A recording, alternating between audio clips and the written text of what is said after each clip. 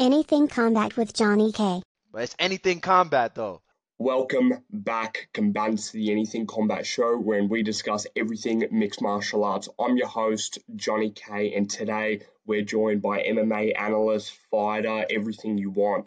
He hosts Bare Knuckle Bets, he hosts The Money Line, he hosts the Mike Finch Show. Please welcome the Honourable Mike Finch. How are you today? I'm good, brother. Always a beautiful day here in sunny Huntington Beach, California. Now, you're over there down under. I hear it's nice over there, too. Life's good, Johnny? Everything's running smoothly. We got affiliated through Charles Harriet. How'd you meet the black belt in Jiu-Jitsu? Charles is the man, the BJJ Globetrotter. Charles, I got to meet maybe, time flies, man, I don't know, 7 years ago now. I met him at a jiu-jitsu vacation that my friend Robbie Maloff hosted. Robbie Maloff trains with Rich Ace Franklin. I know you're a big MMA fan, so I know you know Rich, but a lot of great jiu-jitsu guys in Ohio. He owns Limitless Brazilian Jiu-Jitsu, and man, Robbie's the man. So I had to go on that jiu-jitsu vacation. I think it was North Carolina, could have been South Carolina, and I got to meet Charles there. We rolled, we scrapped a lot. I got to know him pretty well. And then just recently, actually, I think it was maybe 8 months ago now, he came out here over the winter. So it was cool to train with him. He showed me this crazy leg lock entry that I love. I use all the time now. I train 5 days a week at Art of Jiu-Jitsu, and I coach at UFC Gym Huntington Beach. So training with Charles has been super valuable, man. He's the man. When did you first get affiliated with like the sport? When did you first get introduced? What was your introduction into MMA? When I was a little kid, I wrestled, and so I was always interested in martial arts and self-defense and just in fighting. I remember seeing my dad watch. It was Pedro Hizo versus Randy Couture, and I saw that fight live on pay-per-view. And we were talking about, getting a punching bag for the garage. I was maybe 9 years old.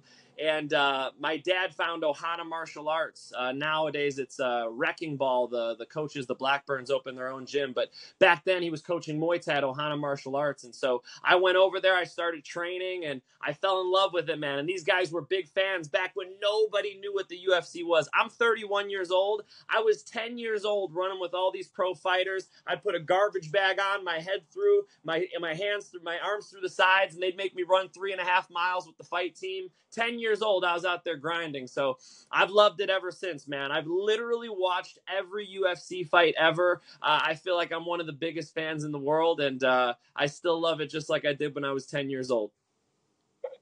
What was your first gig in the industry? Like, was it the commentating? Like, was it the fighting? What was your original first position? I would say my first gig in the industry was probably when I was 18 years old. I started working for the Extreme Fighting Organization, XFO, and they've graduated. I mean, Clay Guida, Chael Sonnen, and you can go through a long list of XFO fighters.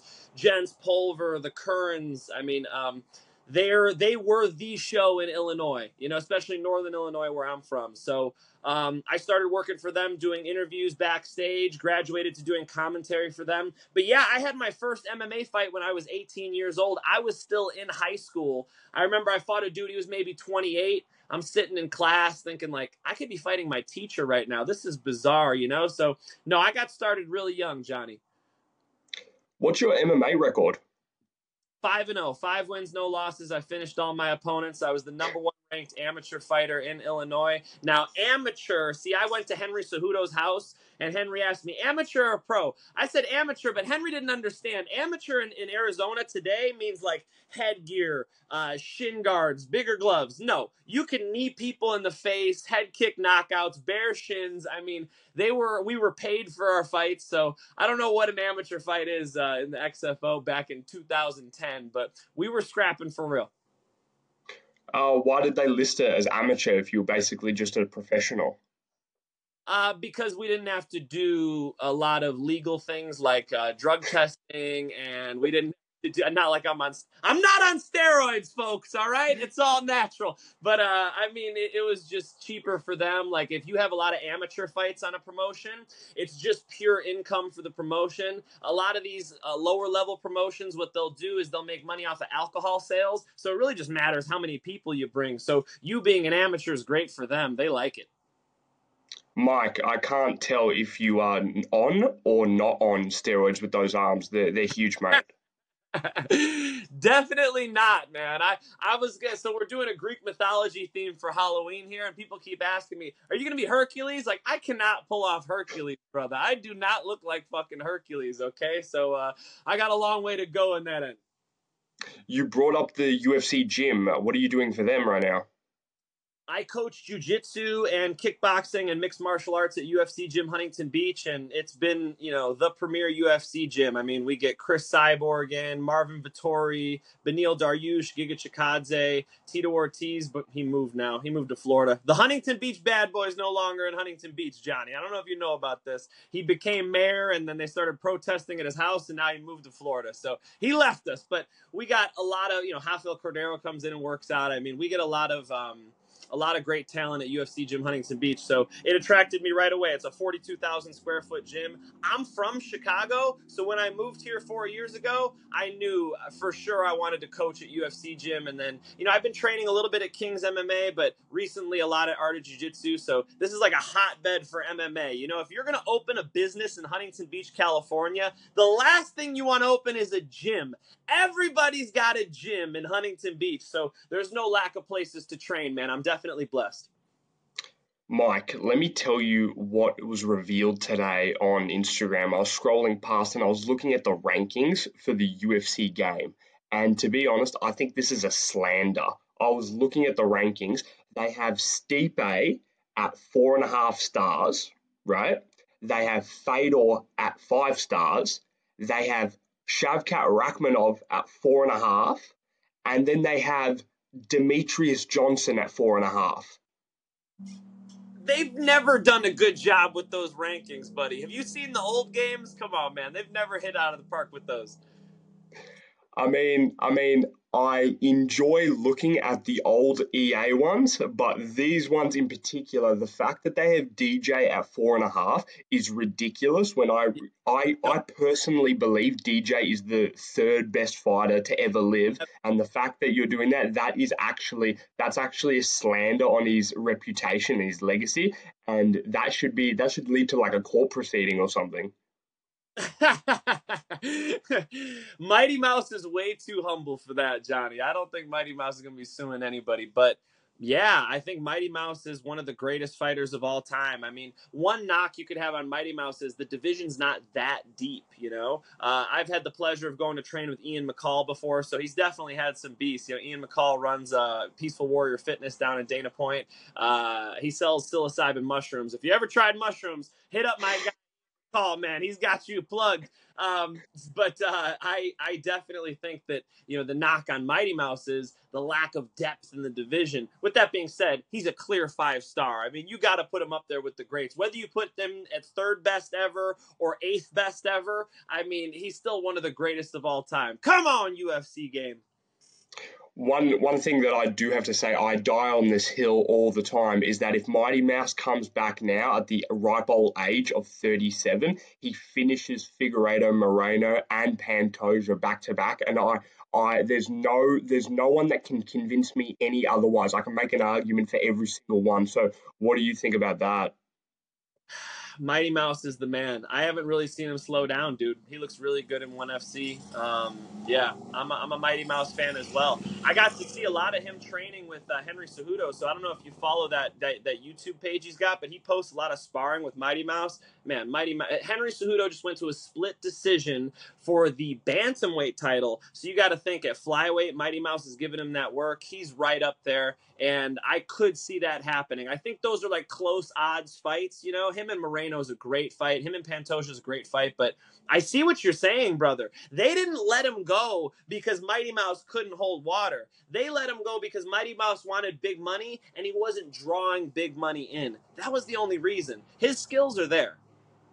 There's a fighter that he might have to defend his one championship title up against, and that's K-Rat. I think that's how you say it. His record's 30-2. He's a Kazakhstanian guy. Have you looked into this fighter? Man, I need to watch more ONE FC. You got me on that one. I watch everything Bellator. I watch everything UFC. PFL and ONE FC I got to give more love to. No. Seeing that you said that you watch Bellator, I believe you're friends or you spoke to Archie Colgan. What can you tell me about him? He's a friend of the show. Oh yeah, Archie's a beast, man. Are you kidding me? I have friends who run betting companies. Shout out to Relentless Sports and Vegas Sporting Odds. I think that Archie Colgan is one of the best guys to bet on, and they did bet against. Was it Justin Montalvo? Which shout out to Justin Montalvo, very good fighter. But Archie Colgan is a whole other level. He's got the wrestling, and I know you see the power in his hands, Johnny. So Archie Colgan's going to become one of the better fighters in the world. The only problem I see with Archie is I see him going the whole way, but the only problem is that if Usman Nurmagomedov is there, that would be an undefeated fighter versus undefeated, number one contender, and someone has to lose their O. So I can't bet against Usman. So who would you pick in that potential matchup that we're going to see later on? Oh no, he's going to put me on the spot. Man, Usman Nurmagomedov is so much taller, longer. The reach is insane. He's used to these tough wrestlers. I would think Usman would come in as a slight favorite, but I would really have to dig into that matchup, man. That's an incredible fight. Okay, so you're not picking anyone. Oh man, all right, Usman, but damn, Archie's good, bro. I don't hate on Archie. Archie comes in dressed fresh as hell. Me and him have laughed a bit together. I feel like I like Archie, man. It's hard to pick against a guy who I'd be rooting for, but yeah, slight lean Usman, brother. Good fight.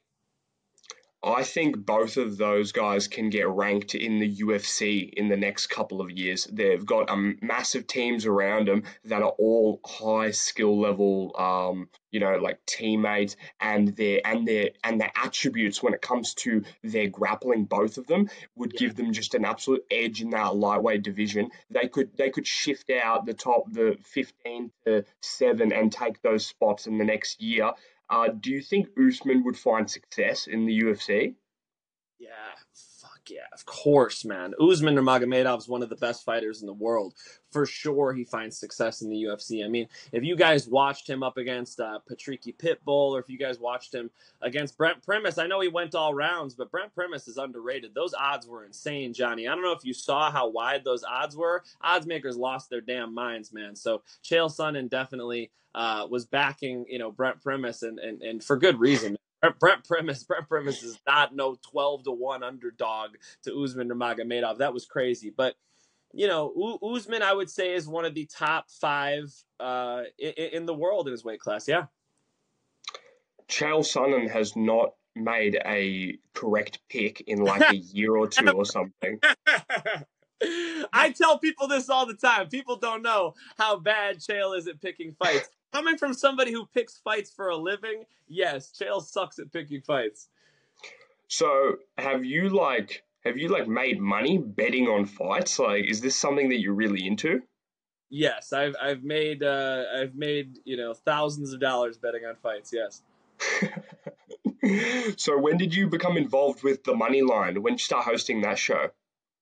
I started hosting Moneyline about 2 years ago with AJ DeVito. He runs a channel, MMA Experts, and he's done content every single day for the last 3 years. So I just jumped on board. I'm like, hey, man, look, I work for Bellator, so I can't be picking Bellator fights, but I'm happy to jump on with you and call these UFC fights. And we did one show. He loved it. We've been doing every single Monday ever since. So Monday, 5 p.m. California time, Moneyline, we pick every single UFC fight, and I think we're pretty good at it.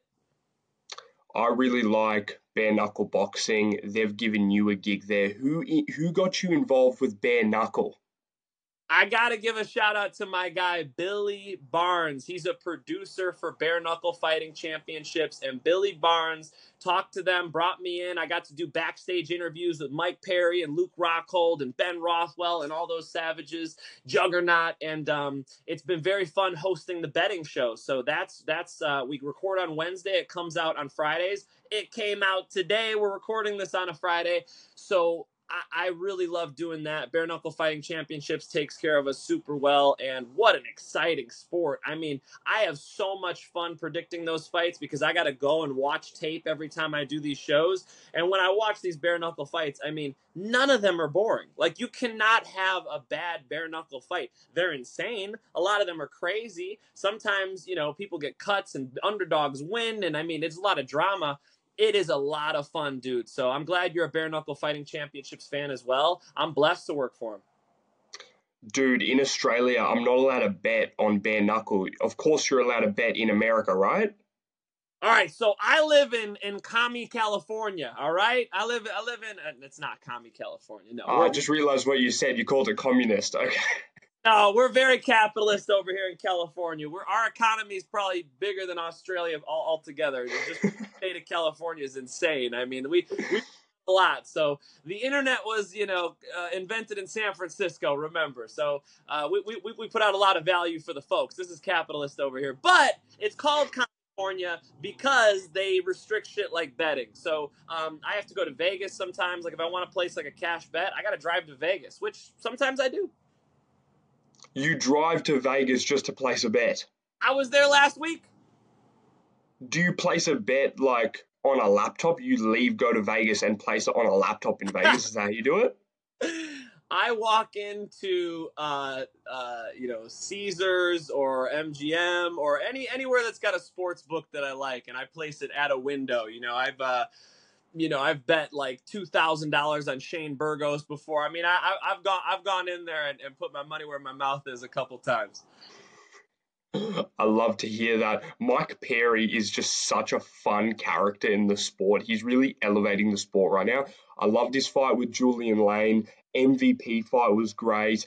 The Luke Rockhold fight was good. I love the fact that they're just throwing the most random matches at him. And now he's been booked up against Eddie Alvarez. Now, when I saw this, of course, I was like, this is kind of a legacy fight for Mike because he already beat the middleweight champion of the UFC in bare knuckle. Now he's going to try and fight the lightweight former champion. So, what do you think about this matchup? Do you think they could have given him anyone else? Yeah, I think Mike Perry should be fighting guys who are bigger. I think that because of the lifting regimen of Eddie Alvarez, this fight makes sense. But people don't know that. People haven't seen him like I did. When I saw him right before he fought Chad Mendez, is this a middleweight? Look at this guy. He was jacked out of his mind. So definitely Eddie Alvarez has put more muscle on. He has filled in to be a bigger man and then, could rightfully challenge a big guy like Mike Perry. But yeah, I like Mike Perry fighting these bigger dudes. I think MVP was perfect. I think Luke Rockhold was perfect. I feel like there's some fun matchups they could make. I don't know. Let him fight this Bryce Hall YouTuber kid. I don't know. Do fun shit. I don't care. Mike Perry fights. He could fight anybody. Get him somebody from boxing. I don't know. Make fun fights with Mike Perry. So I was a little surprised to see the matchup. I got to tell you the truth. But with that being said, another UFC champion, right? Another guy with a huge name that everybody knows who's a real fan of mixed martial arts. So you got to love the matchups. And Ben Rothwell fighting Todd Duffy's dope. I think a lot of the fights are good on that card. So I can't wait. Hopefully I'll be there for it, Johnny. On the main card, I believe I think the opening fight of the card is Howard HD Davis versus Kai for that championship. HD is a friend of the show, and guess what? If they put him as an underdog, and mate, I might have to send you via PayPal to put that on for me because Howard Davis, I'm telling you right now, will be the champion of the world. I think that he's a great boxer and he hasn't had a single bad performance in the BKFC. Every single fight has been absolutely lightning. He's got attributes that nobody else has. He's long. He's like 6'2" at like featherweight, right? He's long. He can punch like the hardest in the whole division. Dude, the guy was fighting in the division above. He's coming down. Dude, there's no chance he doesn't knock out Kai. What do you think about that matchup? Kai Stewart is a friend of the Mike FINCH show, all right? Little pan over. Boom! Mike FINCH show right there, all right? So we got to give love to our guy Kai, too. I what you're seeing, brother. It's a very tough matchup for Kai Stewart. Howard Davis is a problem, man. When he puts you at the end of that long 1-2, you're going to have a tough night. So Kai Stewart's in for a war. I mean, that's an insane fight, but I think I saw what you saw. When I saw that fight being made, I thought, shit, I bet the champ's going to come out as an underdog when they make these odds. I looked at your Instagram. I saw that you worked with RDA at one point. What was he like? What did you learn from him?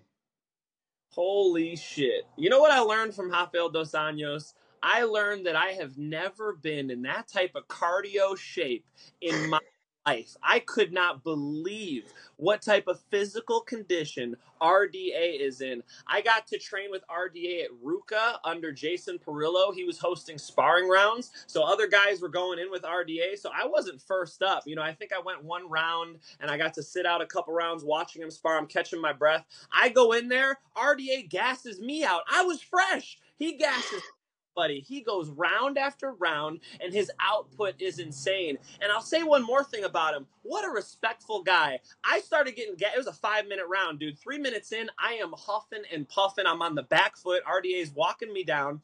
And he's not hitting me hard. He's tapping me. He's moving his head. He's staying active. He's throwing kicks. He's breaking clinches. And he's not hitting me hard. I've had the pleasure of sparring Fabricio Verdum, Kelvin Gastelum. They're going to punch you hard. Rafael Dos Anjos is an absolute gentleman. And I felt like I was a little vulnerable in there when I got gassed out. And that guy is just a machine. So I don't think I've ever seen cardio as good as Rafael Dos Anjos. His work ethic is insane, and it's such a testament to the type of person he is, man. He talk about being prepared for a fight. Rafael Dos Anjos trains like nobody else. Can you tell me the story behind the Fuzi Fight Club with Neil Magny? You know, we do our research here. You know what I mean? Okay. I don't know. You're over my head with that one. Go on. I've done commentary with Neil Magny, so Neil's my guy. So I looked at Neil Magny's like it was a photo of you and Neil at I believe it was called the Fuzi Fight Club. Oh, I don't know if Fight Club. See, you went over my head with that one. Okay, who's your Fight Club? Gotcha. Okay. Let me see if I yeah, I did write it with an F. That must have been, you know, F and H are close to each other on the keyboard. You're not States. Look, Hoosiers are people from Indiana. So it's Indiana's premier MMA organization. They produce professionals. It was Dominic Reyes was their champion. You know, the Oscar brothers. They produced a lot of really world class talent. Yes, I did commentary with Neil Magny at HFC. See, I totally stuffed that up because when I looked on their Instagram, I did see that Dominic was there as like their pinned post. But yeah, I wanted to ask you about that. But what's the story behind you commentating with Neil? You know, I got to commentate. It was me, Neil Magny, and Eddie Wineland.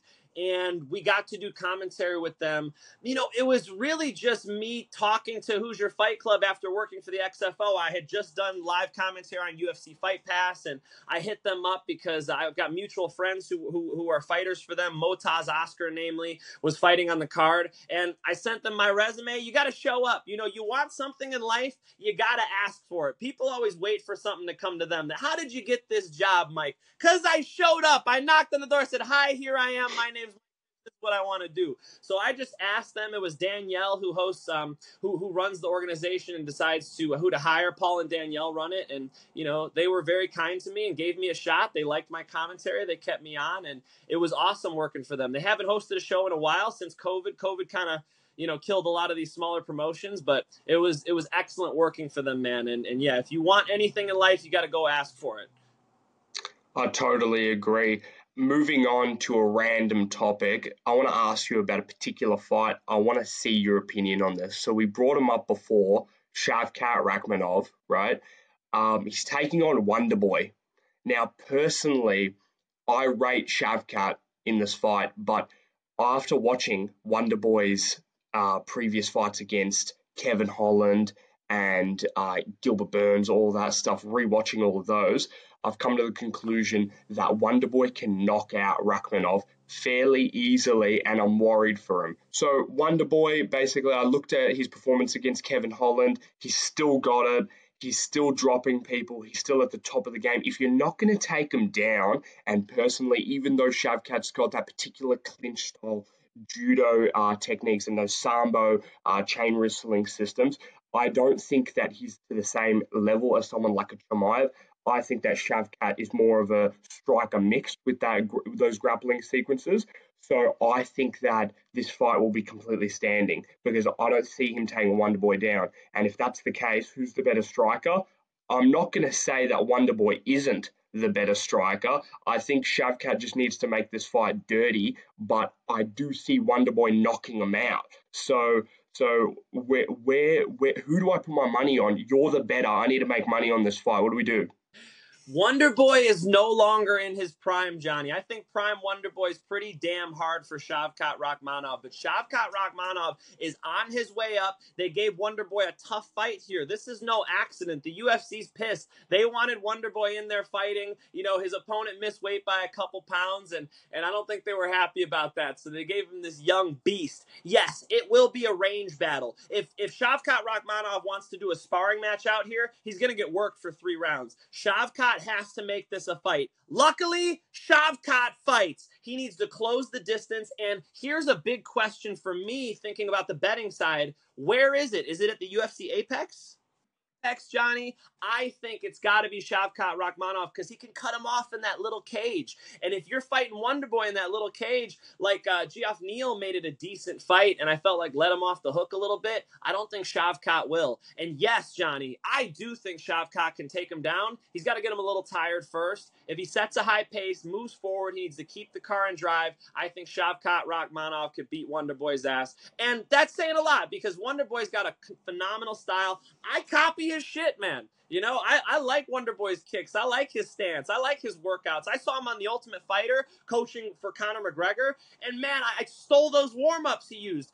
3 bounces, move forward. 3 bounces, move back. I love that style. If you're going to criticize karate fighters at all, it's that they're boring. That's a good thing to hear for a martial arts coach because that means we're not getting hit in the face. I don't want my fighters getting in wars. I want them dominating people. So I love Wonderboy's style. What a good person. But Johnny, Wonderboy says himself, when he stomps on people's knees, he doesn't do it as hard as he can because he doesn't want to hurt them. That's not the mindset. You need to hurt this kid. Otherwise, he's going to hurt you. I got Shavkat Rakhmonov.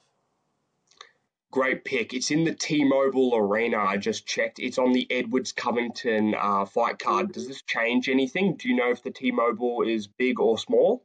Big cage. Yep, 30-foot cage. And that does make a difference. I train in a 30-foot cage at UFC Gym Huntington Beach. It's a big difference, man. That 5-foot difference makes all the difference for a karate fighter, you know, for heavyweights, for people with a long-range style, a Howard Davis like we talked about in BKFC. The more space you give these guys, the more ability they have to create the angles they want and to get distance. So that means Wonderboy might make this a little bit closer. I still got to give it to the relentless kid. I mean, I think Shavkat Rakhmonov is hungrier. I think he's going to put a lot of pressure on Wonderboy, but I could see Wonderboy moving a bit better. You know, Wonderboy, as soon as your foot hits the back of that cage, that's where he's going to be a little vulnerable. He won't have as much of trouble in that big cage. If you put Wonderboy in the middle of a football field, it's going to be hard to fight him. You put Wonderboy in a telephone booth, I know a lot of people who could fuck him up. So it's a matter of Wonderboy using his movement to kind of slow this fight down a little bit. He uses that side kick to the body really nicely, to the knee as well, but he needs to be a little more vicious. I don't know if Wonderboy's got it in him, man. What, 39 years old or something now? I think he's not going to be beating the top 3 or 4 in the division, and I do think Shavkat Rakhmonov is that. Do you think that if Wonderboy really utilized that knee side kick, he would probably be the best kicker for that particular technique in all of MMA? John Jones is mean with that shit, Johnny. John Jones is mean with those oblique kicks and the front leg side kick. Holy shit. I remember listening to Rampage talk about it. Rampage lifts at UFC Gym Huntington Beach, and he said, when John Jones, when I was done with that John Jones fight, I couldn't get in and out of my car. Like, he's like in pain, you know, getting in and out of the sports car. He drives that little low, I forget what he drives, but it's a low sports car, and Rampage is feeling those knees. So John Jones doesn't hurt you for the fight. He hurts you for the rest of your life. So yeah, if Wonder Boy was super vicious like that, that's possible. But I can't give him that credit, Johnny. He's not. He's the gentleman. He's such a nice guy. Yeah, you need to really stomp somebody's knee back. We're fighting out here for $100,000 win bonus. Yeah, you're getting your shit stomped back if you're fighting John Jones. You know, Wonder Boy doesn't have that type of dog in him. That's why he's never been the champ. That's such an interesting take. Shavkat, I do have to say something about his head movement. It's not really there. That's the only part of his game that I think needs improvement, and I don't see him changing anything. I don't think that's how he likes to fight, nor do I think that he'll fix it because I don't think he really wants to. When I saw his fight with Neil Magny, I realized that Wonderboy hadn't gotten hit from Jeff Neal, right? When he fought Jeff Neal, Wonderboy didn't even get hit by Jeff Neal, but Shavkat was getting kind of pieced up and kind of got a little bit wobbled on the feet. So I do have to say that if Wonderboy does crack him with a straight or something off his karate stance. You know how he moves off to the side and pivots off. I think, dude, there's a chance that he can drop him, which makes it an absolutely exciting fight, right? But we both know that Rakhmanov's going to win. So after he wins this fight, what do you think's next for him? That Leon Edwards fight and that Colby Covington fight for him are both winnable matches. But I do have to say, do you think that Leon might exploit his lack of head movement? Yes, yeah, I think Leon Edwards is a better striker, and he's a guy who throws 1-2s down the pipe and throws those head kicks up there. Those are nasty. It's a little different than Wonder Boy. You know, Wonder Boy's long, but I wouldn't call Wonder Boy like a boxer. Like Wonder Boy, I don't think is going to be able to really box with Rachmanov. Like pure boxing match, I'd take Rachmanov too against Wonder Boy. So pure boxing match against Leon, I think that's a little better. Again, Leon's in his prime. We got to talk about athletes being at their peak, and I do believe that Leon Edwards is there. So Rachmanov would want that takedown. And dude, it looks hard to take Leon Edwards down. If you noticed, all he was doing against Kamaru Usman was breaking the grips. Anytime Kamaru Usman was looking to get his hands together, Leon just breaks it. If Leon could keep doing that to Rachmanov and strike with him, I could see Leon out kickboxing Shavkat Rachmanov. But that's what I'm talking about. We're talking about top 3 in the division now. That's where Shavkat belongs, and I do think he gets that title shot, Johnny. I do. So you were talking about Leon Edwards' takedown defense against Usman. Let's talk about the Chimaev, the grappling exchanges between the two. Now, to be honest, I think that because of the styles in grappling, I think maybe Usman might be good on a double leg, on a single leg, he can defend it. But when it comes to the straight jiu-jitsu stuff, if you're getting put in a choke by Leon, I personally think that the dart or the armbar or the triangle by Chimaev is something that will definitely catch you. So I don't see a scenario where Usman can really get into those jiu-jitsu exchanges with Chimaev. Do you think I've seen this correct? It's a very interesting one because it's on short notice, Johnny. I think that the fact that Kamaru Usman is such a cardio machine, it changes everything in the grappling scenarios. So I think, in a 5-round fight where Kamaru gets a full camp, this answer is a lot different than in a 10-day notice fight where Kamaru comes in to Abu Dhabi with jet lag. I think he needs that cardio to handle Hamzat. So for me, Johnny, it's about Hamzat's strength, raw power, raw horsepower. You talk about RPMs in a car, man, he goes high RPMs as soon as the fight starts. Hamzat, no feel out process. Remember, Anderson Silva would go out there, he'd feel guys out a little bit, he wouldn't really throw anything. Hamzat is the exact opposite. He comes out there like he was shot out of a fucking cannon. And I think to be a problem for Usman. I think Usman starts to fade the more Hamzat shoots. If he fails one, he's going to do it again. He's going to do it again. And there's no threat of the jiu-jitsu like there was against Gilbert Burns. I've heard a rumor or two about Hamzat training at the UFC Performance Institute with a fighter or two I know and getting submitted, but these are like world-class black belts he's rolling with. I'm not concerned about Kamaru Usman's jiu-jitsu, and so yes, Johnny, I think wrestling-wise, Hamzat's going to overwhelm Kamaru. Kamaru on 10 days notice with jet lag, brother, I can't pick that. I'm on Team Hamzat all day on this one. And on the feet, it's probably close, but round 2 and round 3, Hamzat, the number one thing you can knock against him is I don't know if he's a 5-round fighter. Luckily, it's a 3-round fight. Hamzat all day. So we brought up BKFC before. Let's circle back to that. Do you think that as a promotion, it will grow to be like, I would say, let's say the dark horse of the promotion division? Do you think that the BKFC will get massive and outrank, number every single MMA organization that's under the UFC? God, I think they could coexist together. I think it's like MMA is just it's different from bare knuckle. Bare knuckle's a much more, I like this word for it, raw, right? No gloves, raw. Have you ever seen one live, Johnny? When you hear those heavyweight knuckles slam into somebody's face, it is the craziest live sporting event I have ever seen. So a little bit apples and oranges in that sense. I think they both live on to do well. I think this is like the infancy for bare knuckle fighting championships. And look how much talent they've accumulated. You see up and down the cards, very talented MMA fighters. I think it's time for more high-level pro boxers to come in. They do get pro boxers, but yeah, more money goes into bare knuckle fighting championships. I agree with you. The sky's the limit, and it could definitely be a big player. One of the issues they have is legal issues. So being legal in all the states, they're not legal in most states.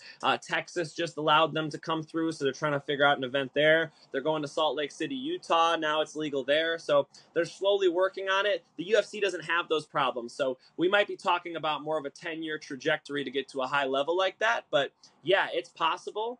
It's a little easier to digest the UFC for like an ESPN audience because there's not as much. Bare knuckle is some exciting, chaotic shit. And so you got to be ready to get down and dirty with some bare knuckle fighting. I really hope it gets to the highest levels because I love watching it. But I can see why it'll take a little bit of time. They got to get legal in all 50 states. They got to get more international. Right now, they're in Europe and the United States. And it's its infancy, though. The UFC, back when I was wearing the Ultimate Fighter Season 1 t-shirt in my 7th grade class, my teacher would say, "What is that, professional wrestling? Like WWF, WWE now?" And no, it's real. And she would say, "How do you know it's real?" So I think bare knuckles sort of closer to that right now, where we're just getting started. Two fighters that I actually really want to see in the bare knuckle that I think they're in losing streaks right now in the UFC, but I think if they went to bare knuckle, bro, these guys would be undefeated champions. Like I'm talking 6-0 records for both of them. I'm talking about Michael Johnson and Cody Garbrandt. Get them in the BKFC. They are the fastest punchers out of every single person in their divisions. I think they would absolutely murk every single person in the BKFC in their division. But I do think Luis Palomino might have a couple words for you after saying that. Look, they're great, man. I just got to see Cody Garbrandt last week. He was at the UFC Performance Institute, and Cody Garbrandt is a big problem. The problem with him is, he's been dropped a little bit, and you take a hard shot bare knuckle, man, it's the toughest thing. So I don't know. I like Michael Johnson in it too, though. Those are two good additions, brother. Let Dave Feldman know, man. I want to see them sign too. Tell me about your position at Bellator 300. Tell me about the story behind that. You seemed like you had a lot of fun there. Yeah, I did, man. I got to do backstage interviews for my show. A lot of them are still coming out. I got my guy Cam editing them. He's been traveling a little bit. So I went there and I talked to Chris Cyborg and I talked to Cain Velasquez was there, which was awesome interview to talk to Cain. Gave him a lot of love and respect. Obviously, I talked to, Liz Carmouche, all the winners. And, man, I had a lot of fun. That was really, really cool. I'm rooting for Bellator. And then, Johnny, the next day, I hopped in my car and I drove to Las Vegas and I got to sit down with Tatiana Suarez and Patchy Mix. And I got long-form interviews with them. I filmed them training. I got to actually get on the mat and watch them grapple. It was Tatiana Suarez grappling Jessica Andrade and Jocelyn Edwards. I got to grapple Jocelyn Edwards. I got to grapple Jeremy Kennedy, Bellator fighter. I got to get on the mat and train with all these guys. Calvin Cater was in the room.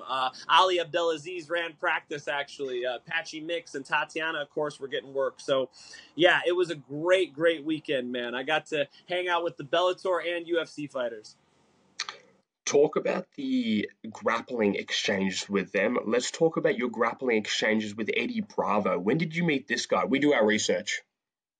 You do research, man. Good for you. Good for you. Yeah, I got to meet Eddie Bravo a long time ago, man. When was the first time I met him? I think in Chicago. I used to be a member on 10thPlanetJJ.com, so I love the rubber guard shit. I was all about it, man. I'm a big fan of Joe Rogan Experience. Eddie used to come on the podcast. I was the original Joe Rogan Experience fan. I mean, I was watching when Joe Rogan was on a laptop in his basement with Joey Coco Diaz cocksuckers. You know, they would be over there talking and hanging out, smoking pot. And I was watching. I knew JRE before it was a video. He used to just type it. Joe Rogan used to type it usually on the plane. He'd be like, I ate a pot cookie today, blah, blah. It was joerogan.net, and he would write out what was going on. Then he started doing it in video. Then he started having guests. This is how Joe Rogan Experience started. So I knew Eddie Bravo from back then. I was like a freshman in high school, you know? So, yeah, I got to meet him in Chicago. Next time he came to Chicago, I made sure to come and interview him. I went to 10th Planet Jiu-Jitsu to Chicago, run by Josh Prasini. Shout out to them. And I got to sit down with him for 45 minutes. It was awesome. We talked about Bigfoot, Tower 7, all types of shit. Conor McGregor. We talked about the sun. That interview's still on YouTube. I'm sure you found it. And yeah, Eddie's the man, and I definitely am a big fan of what he's done. And that was sort of my beginning of really studying outside of my own jiu-jitsu school, like studying 10th Planet Jiu-Jitsu back as a kid. So Eddie Bravo's been, an influence. I do think the earth is round. I mean, we don't agree on everything, but Eddie Bravo's definitely been a good guy to know. And what an impact he's had on the jiu-jitsu community, on martial arts. And, he's a fun dude to listen to, regardless of his beliefs are a little out there. I personally like the rubber guard. Every single jiu-jitsu guy that I've spoken to, I've asked them about it. Do they use it? Do they like it? And dude, the black belts, I kid you not, the black belt's like, yeah, no, I don't like teaching that. So why is there some sort of bias against the rubber guard? What did it do to the jiu-jitsu community? The rubber guard is this interesting idea about posture control that Eddie Bravo has. Eddie Bravo is right in saying that in old Pride fights, you watch like Nogueira, he does like the double wrist control guard where Fedor Emelianenko could just posture up and just drop big bombs on top of you. And Eddie's idea is, hey, I noticed that guys want to clinch. Let's use our whole jiu-jitsu game from clinches so that it works better in fighting. I think it's a great idea. I have literally used some of these concepts in my fights. Although I didn't throw up rubber guard, I used guard clinching and the philosophies directly from Eddie Bravo and Jean-Jacques Machado. So that's a great idea. The issue people have with the rubber guard is that in high-level professional jiu-jitsu, so again, not its initial idea. The initial idea of rubber guard is it's going to work in fighting. If you look at it at like 80cc, it doesn't work. It almost doesn't work. The highest level guys, you're not going to throw rubber guard up and submit Craig Jones. That's not happening. So the best guys in the world can beat rubber guard in jiu-jitsu. I think that's the beef that a lot of people have. And then there are just a lot of Brazilians who don't fucking like Eddie Bravo. He calls stuff crackhead control. They're like, dude, I teach children. You want me to tell them to throw up crackhead control? They got beef with Eddie himself. I think the personality sometimes outweighs some of the good things. We see that with a few characters. I'm a big Elon Musk fan. Some people fucking hate Elon Musk, It's like sometimes the personality can outweigh the actual work they're doing, and I think Eddie Bravo's another case of that, unfortunately. Really hard question. Between the brothers Umar and Usman, who do you think has the better skills? One's at bantamweight, knocked out Rayoni Barcelos, who everyone dodged, and the other one is doing amazing things, beat my favorite fighter, Benson Henderson. So who do you think, when it comes to a purely skill level position, who do you think's got the better skills? Usman Nurmagomedov. He's a better, well-rounded striker. I mean, Umar can't kick like that. Umar doesn't have the physical advantages either. You can see tape of Umar getting ragdolled in the gym by the other Dagestanis, especially Khabib. I mean, who doesn't get ragdolled by Khabib? But I think Usman has a little more potential because of his body type, because of his overall striking game. He has so many more weapons. So Usman Nurmagomedov in that one, my friend. I saw that you rolled with the Honourable BJ Penn. When did this happen and what did he teach you? Yeah, I got to roll a little gi with BJ Penn. Not much, man. We weren't going hard. He was just showing me a couple things, couple positionals, and he came by UFC Gym Huntington Beach. He taught a seminar and hung out with us and trained with us for a little bit. So nothing but respect for the legend. I got a little bit of an ego in no gi. I mean, I'm pretty good in no gi, brother. I've submitted some people you might know, but I definitely am a sitting duck in the gi, man. In the gi with that damn lapel on, I mean, with the belt on, with the pants, BJ Penn's choking me for sure. I got nothing on the legend. Should Johnny Eblen come to the UFC? He's undefeated. I can't say anything bad about Bellator. They've paid me many thousands of dollars, so I'm not going to say that right now. But should something happen to Bellator where they're not around to provide championships for Johnny Eblen, hell yeah, absolutely. My friends who bet on fights, again, bet big on Johnny Eblen before. When he was a 2-1 underdog to Gegard Mousasi, I thought that was madness. So I think that, Johnny Eblen could be the best middleweight in the world, and I've said that, and I get hate for that, Johnny. People don't like hearing that shit, but I think Johnny Eblen would absolutely maul a Sean Strickland, a Israel Adesanya, a Alex Pereira. I mean, he's much more well-rounded. He can box and he can wrestle. None of these guys could do both. And so Johnny Eblen can take them down, or he could stand and strike with them. And his overall game is really good. I've heard a lot of, I talked to King Mo Lawal about Johnny Eblen sparring some very famous fighters in the gym and messing them up. I won't be out here disrespecting people and dropping that information, but I definitely know Johnny Eblen is one of the best fighters in the world. Watch out for Diamond Hands. Why did your friends and you bet on Johnny when he was an underdog? What information did you have? I didn't. I shouldn't be betting. I work for Bellator, but my friends definitely saw the level of skill that he had. And if you just listen to Gegard Mousasi said during the Showtime interview that I was talking to him, he told me, I don't train as hard as I used to. Yeah, I got a couple of nagging injuries. That's not what I want to hear against Johnny Eblen. This kid's a beast. And I think, talk about underestimating an opponent. I really do think Gegard Mousasi made a big mistake and underestimated him. So, yeah, 2-1 underdog, and Johnny Eblen whooped his ass, all respect to the legend. But, man, Johnny Eblen dominated that fight, bell to buzzer, outstruck him, took him down, mauled him on the ground. So you got to think that, you had to think coming into that one the odds makers had it wrong. I think that the perfect height for a middleweight fighter would be that 6'3" range. If you can wrestle at 6'3", I think you're just an absolute gun. That is what Johnny Eblen actually is. And I was very impressed by the fact that you can measure skill levels and betting on particular skill levels. Like, for example, I would bet against Yuri Prakasha in half of his fights, right? But the only attribute that you can't bet for is somebody's willpower and heart and will to win. And that's what I saw with Eblen, that he was freaking out over beating Fabian Edwards. That's the type of energy that I want to see in a champion. So I like his whole game. I think that he's a really underrated fighter, and people are just realizing now they're gonna start respecting him more. One fighter that I would like to compare the two with would be another American wrestler, which would be Bo Nickel, right? So they're both undefeated. Um, I would like to see this fight, but of course, he's in Bellator.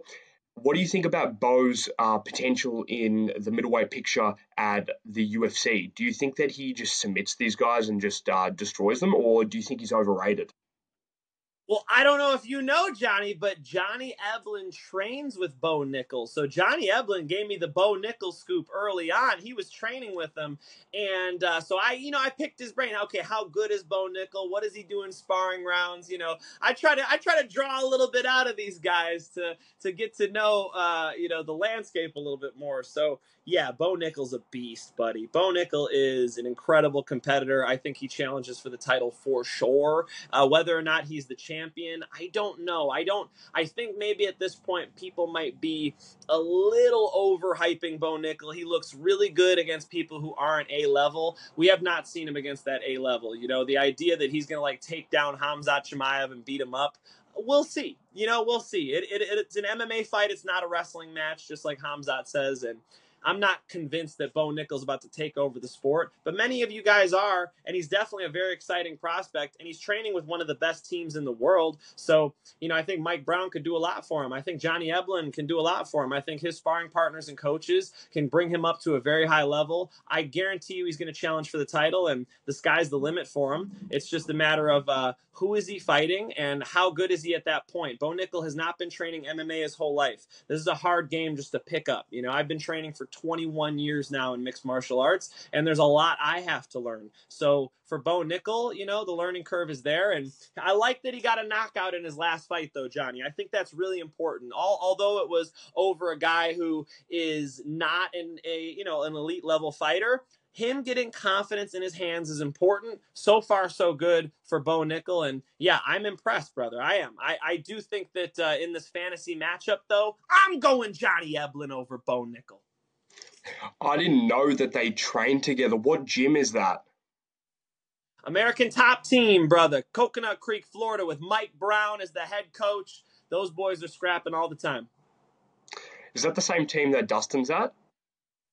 Yes, Dustin Poirier he's cornered them, right? Dustin Poirier just cornered Johnny Eblen, and I forget Bo Nickel's corner. I assume Dustin came out for him too, but yeah, they all train together. Yep. So let's talk about his ascent into the middleweight rankings with Bo, right? So what do you think about him going up against people like Roman Kopylov and Nursultan Ruziboyev, all of these guys that are really big strikers that we haven't seen really get tested in big grappling exchanges? These guys are said to go on to be ranked, to be the next big thing, and I personally think that Bo would run through these guys. Right? So if I think that now Sutton's good and he's the up-and-comer that everyone's talking about, and Kopylov is an insane striker that could stand with anyone in that division, and I think Bo can make easy work of them inside one round, both of them, what does that say about Bo's skill level? I think Kopylov is not a first-round finish, brother. I think Roman Kopylov's striking is a problem, man. I think Roman Kopylov is underrated, brother. Now, whether or not he could take them down easy, that would make a big difference. I mean, Roman Kopylov is a young guy. I don't know how experienced he'd be going through hell on his back, but as far as the striking goes, like straight kickboxing, Kopylov knocks his ass out. Like a straight glory kickboxing fight, Kopylov is way better at kickboxing than I think Bo Nickel is. So again, you guys are hyping this dude a lot. This dude's been kickboxing for like 3 years. He's going to get in there with some of these strikers and he's going to get kicked in the face. Now, if he brings a high pace and gets a takedown, that's different. I like Chael Sonnen used that, right? He'd go against Brian Stan and people he couldn't strike with, and he'd just bulldoze for the takedown. If you start bringing it into your area, then strategically that makes sense. But it looks like Bo Nickel likes to strike a little bit. Be careful with Kopylov, man. He's got a nice jab, Johnny. I don't know about that pick, Johnny. I think I got a little more faith in Roman Kopylov. But with that being said, yes, I think Bo Nickel would be the favorite in those fights, of course. The only reason that I bring that up is because after rewatching Roman's fights, I saw people like Ribeiro get into that clinch exchange up against the fence, and I just feel like someone like a Bo would absolutely thrive in positions like that. And as you said about Chael, when you're constantly spamming takedowns like it's a video game, I think that at one point, if you throw 8 or 9 out there, one's going to land, and then you basically won the whole round. So that's where my methodology and my thinking comes from. Got you. Is Bo Nickel the champ in 2024, Johnny? Tell the people. I think Chimaev is the middleweight champion, and I think to beat Chimaev is going to take somebody with a hunger and a willpower that comes from something really, really special. So to be honest, I'm going to say no because even though I like him so much, there are still people that are sleepers in that division that you are going to see that are going to pop off soon. Like, for example, Brendan Allen. He can strike. He's got an insane submission game. He's leveling up his wrestling. Dude, already he's got the highest win percentage in the middleweight division right now, Brendan Allen, and also his only losses were both two short notices, and one was against Sean Strickland, right?